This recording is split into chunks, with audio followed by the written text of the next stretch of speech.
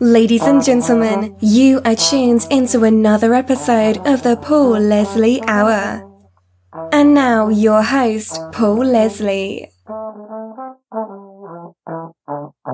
Hey, it's me. Okay. Well, that wasn't exactly a second, but I appreciate you holding on there. Well, that was some interesting sounds going on there. That was the ever important coffee. I figured. So how are you this July 4th? Well, just trying to maintain and keep the wolves off the porch. Well, I want to tell all the listeners out there who I'm speaking with. The man that you hear speaking, that is the award-winning songwriter, singer, occasional performer, magazine columnist, turkey hunter, Gary Sefton. As a songwriter, he's had great success in country music. More than 100 artists have recorded his work. Some of those artists would include Tom T. Hall, John Anderson, Bobby Bare, Waylon Jennings, Chris Ledoux, Norma Jean, just to name a few. He is originally from Florida, currently based in Tennessee. It's a great honor to welcome this great storyteller and songwriter, Gary Sefton. I really appreciate you being with us. It's my pleasure. So I think most stories are best from the beginning. Where do you call home? Where in Florida are you from? Little town in central Florida, Lake Wales, right in the middle of the state, between Tampa and Vero Beach. So would this be inland? Yes, right in the middle of the state, 70 miles to the west coast and 70 to the east coast. Okay. How would you describe this part of Florida? A lot of people are familiar with Orlando and they're familiar with Miami, but there's a lot of places in Florida. What is this part of the state like? Well, the hilly part is orange groves, and then it goes down into the Kissimmee Valley, which is cattle country, and that's kind of where I was raised up, and I was a young bulletproof cowboy for the beginning of my career. So it's there was 105 people in my graduating class, so it's a small town. You could read a book and drive down Main Street at the same time, but it's not like that anymore. And so what were your interests early on? Well, I wanted to be the best bareback bronc rider in Florida, but I had a horse fall on me and laid me up for 3 or 4 months, and I got interested in music, and of course was inspired by Hank Williams and people like that. And a friend of mine was opening a coffee house in Miami that I went to school with, and he came by and picked me up and took me down to Miami to help him open the coffee house. And his wife was a singer and a songwriter, and she taught me how to play guitar, and she also was a great songwriter, and she helped me with that craft. And that was early on, and there's a lot of years between the beginning and being productive. But I picked around and wrote and played in clubs and things like that, and I wrote a song called Ready Mixed Revenge, which I thought was a hit, and I gave it to a friend of mine who had some connections in Nashville. His name was Lance Carpenter, and I said, Lance, you take this song up there and you tell them that you're the only one that can record it, and maybe you can get a recording contract. And Lance was a real talent, and so he did that. He took it to a guy named Clarence Selman, who was running Jim Reeves Enterprises at the time. But Clarence got him a record deal, and the record didn't really do anything. It didn't have any distribution, but it was a hit song in Australia by a guy named Johnny Chester. But a hit song in Australia, and they only had one chart, so that was competing with the Beatles and the Bee Gees and everything else, but it was top 10. But my publisher from overseas called me and said I wouldn't go out and buy a Cadillac on the strength of that success. It's a very small market, which it was. But anyhow, Clarence figured if I could write a song like that, that I could write more songs. And he hounded me to come to Nashville and worked on me for 2 years. And finally, I agreed and came up and worked for him at Jim Reeves Enterprise. What were you thinking? What was going through your head when you came up to Nashville?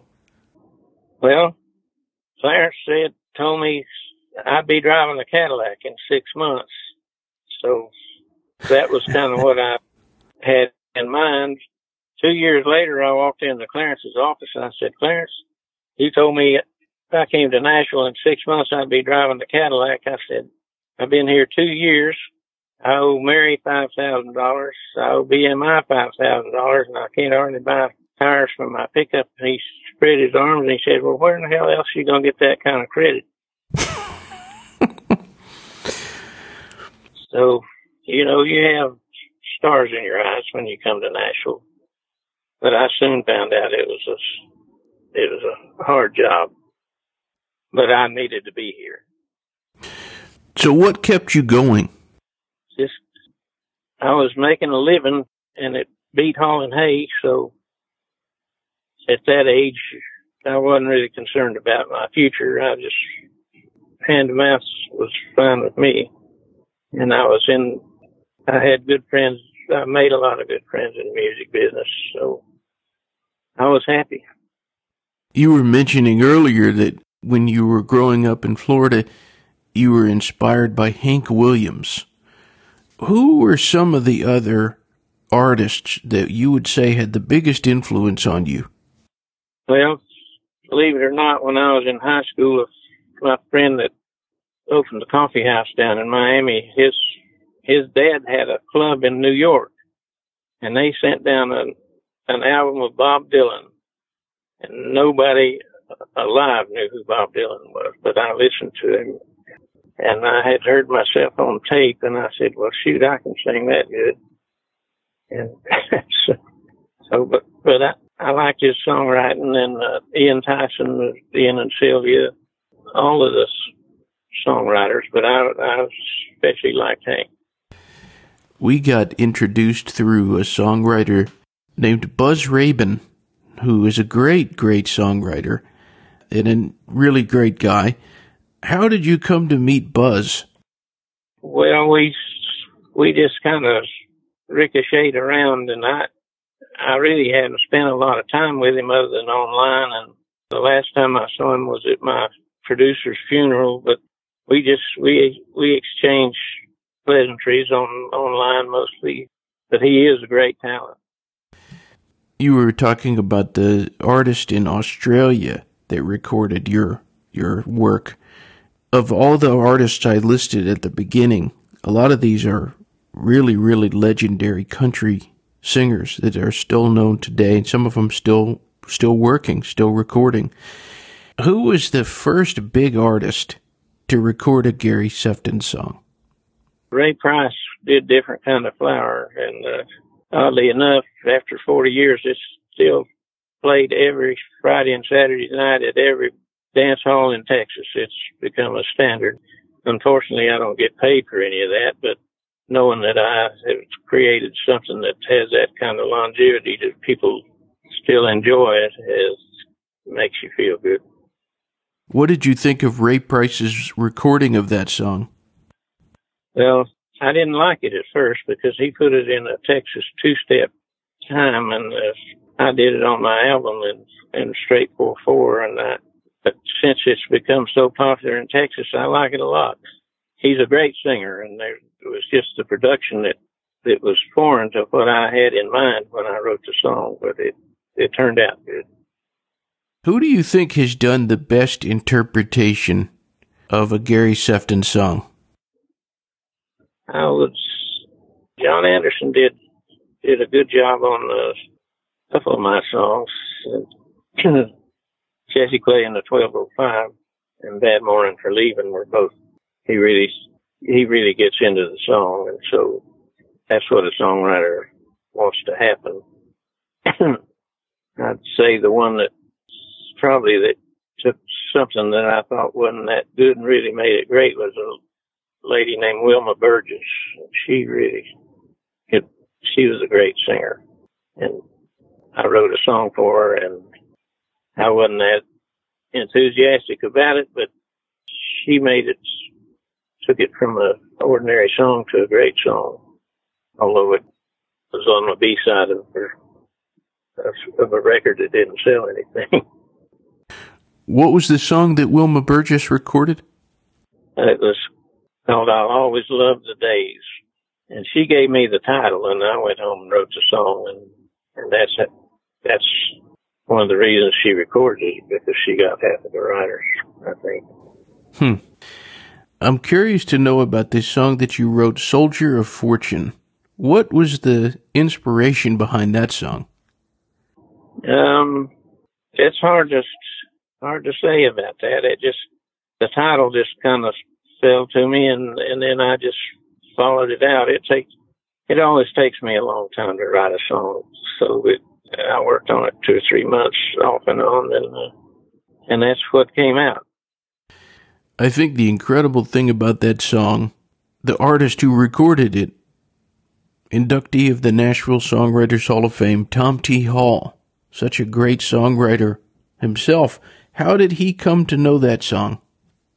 Well, he was a friend of mine, and his brother Hillman and I were real close. And Hillman heard me sing the song, and he took it to Tom. And of course, Hillman had an idea about how to record it. He wanted him to put the Osmond Brothers in there, which they did, and the Osmond Brothers sang harmony on it in a key so high only a dog could hear it. But it turned out good, and Tom really hooked that song too. He did as good a job on it as I could do. I was listening the other day to a song that you wrote, The Sadder the Story, the Sweeter the Song. And you've done a little bit of recording yourself. I'm hoping you can tell us about the recordings that you've made. Well, I did. That was the title song to an album. And my producer, Earl Richards, I got a deal from Tom T. He had a studio. He had just opened a studio called the Toy Box. And I talked to Tom and got a reduced rate on doing the first recording in that studio. Nobody'd ever been in it before.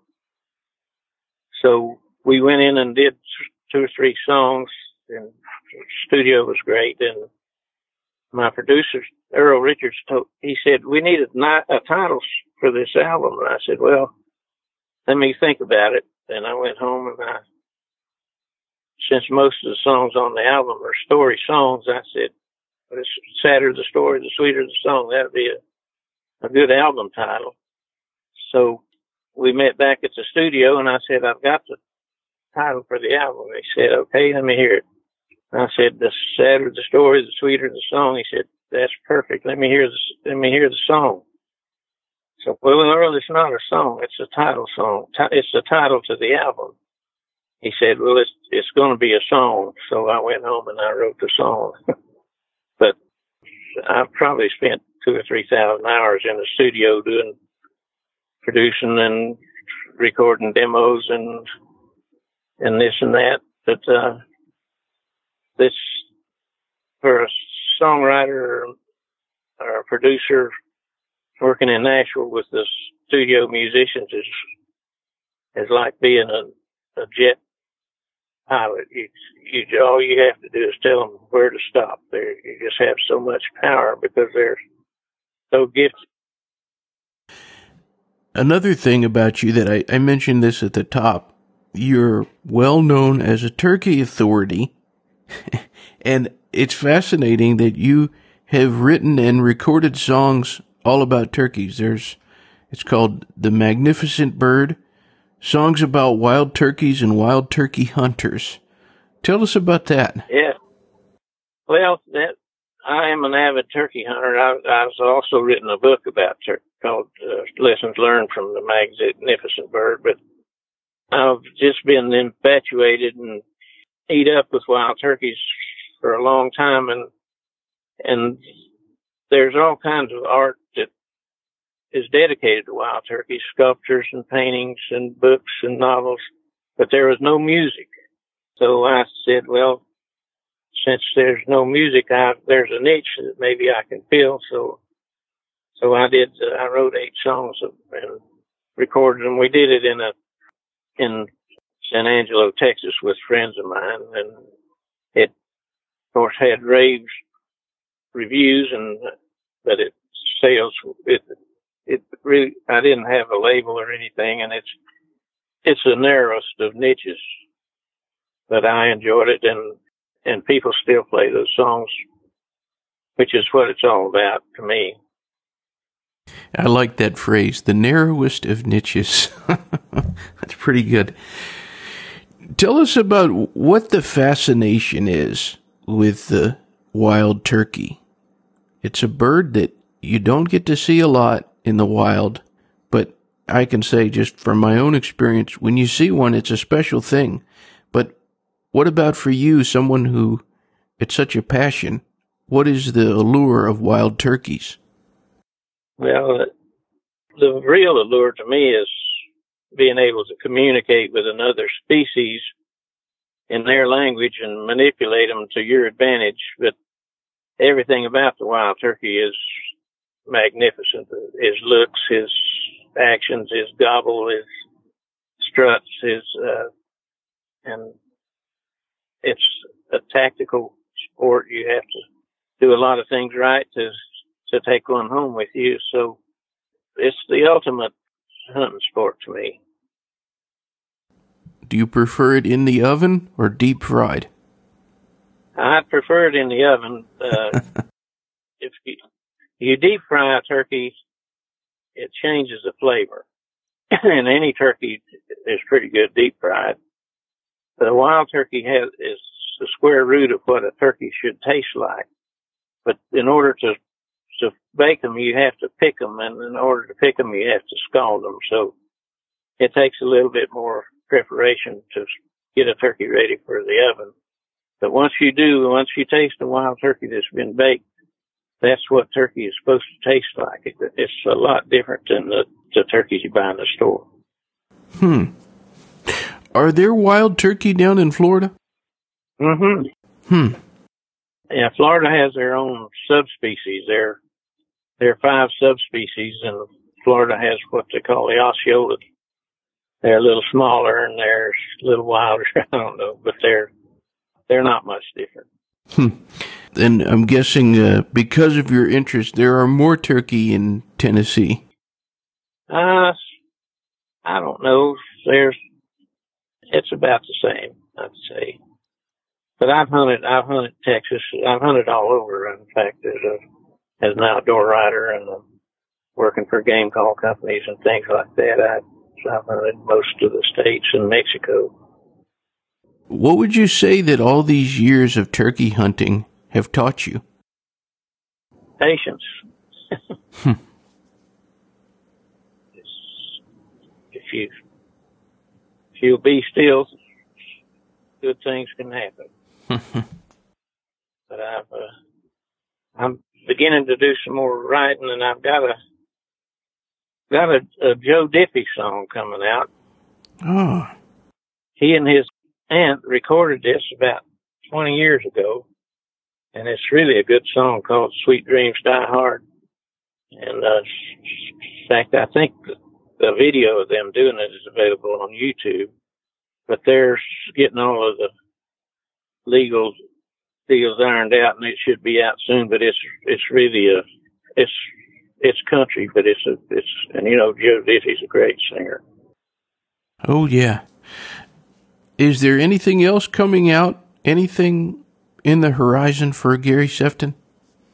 Well, I've written a song that took me 3 months of hard work to write called "Isn't This America?"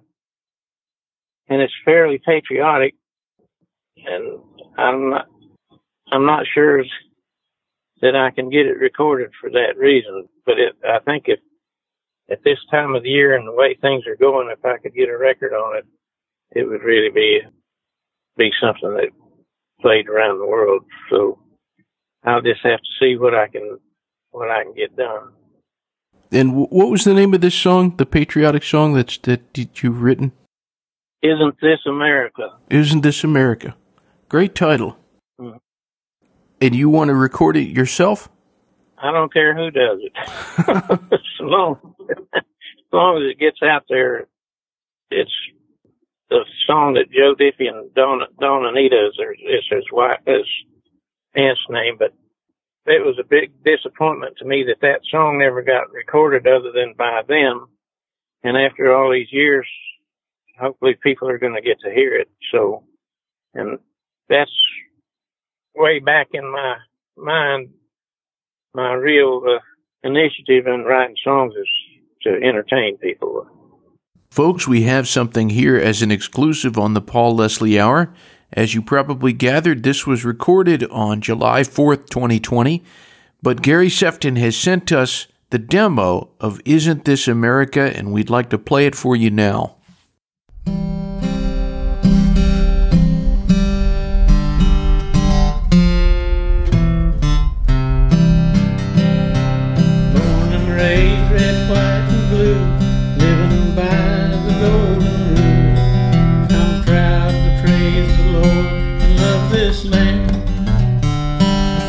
This country we united is getting so divided for reasons I just don't understand. Isn't this America where freedom rings and Jesus saves? Isn't this America, land of the free, thanks to the brave? Don't we shine the light of liberty for all the world to see? Isn't this America? Don't we love our country? Aren't we humble and amazed by the sacrifices made to create and defend our precious freedom? Who would want to change the laws that made our country great, or take the Bible and the flag out of the classroom? Aren't we all in this together, one nation under God forever, all for one and one for all, the way it should be? Can't we put politics aside, show some patriotic pride, and work together for the sake of this great country? Isn't this America where freedom rings and Jesus saves? Isn't this America where all lives matter just the same? Isn't it plain to see how blessed we are to be living in this place? Aren't we Americans? Does God bless the USA? Don't we shine the light of liberty for all the world to see? Isn't this America? Don't we love our country?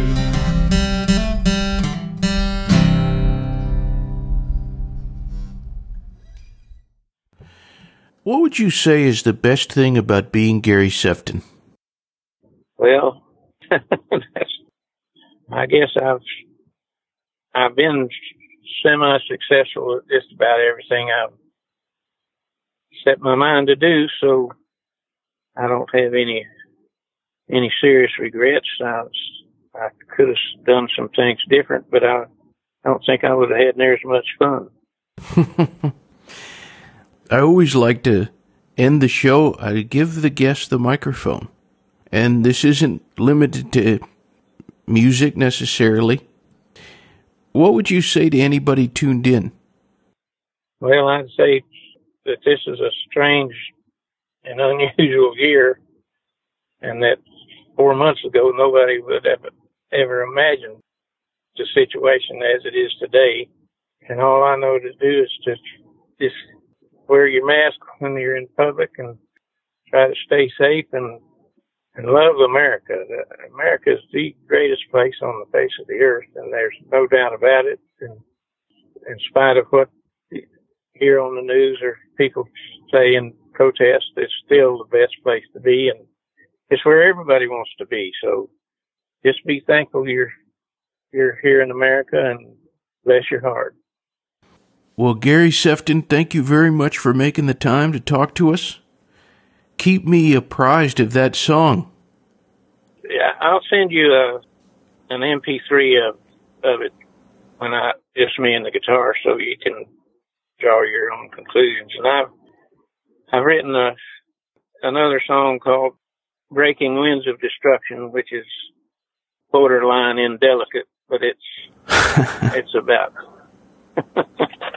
it's more about global warming and the cattle industry. But I'm still doing a little writing when I find a good piece of wood.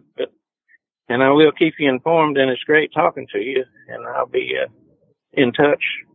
You do the same. Absolutely. I appreciate it. Happy Independence Day, sir. Thank you, and same to you. All right. God bless you. Thank you for listening to the Paul Leslie Hour. Hosted, written, and produced by Paul Leslie. Intro theme song, Alexander's Ragtime Band, written by Irving Berlin, performed by Dan Barrett. Outro scatting G Things, improvised, performed, and produced by John Goodwin. Until next time. Goodbye.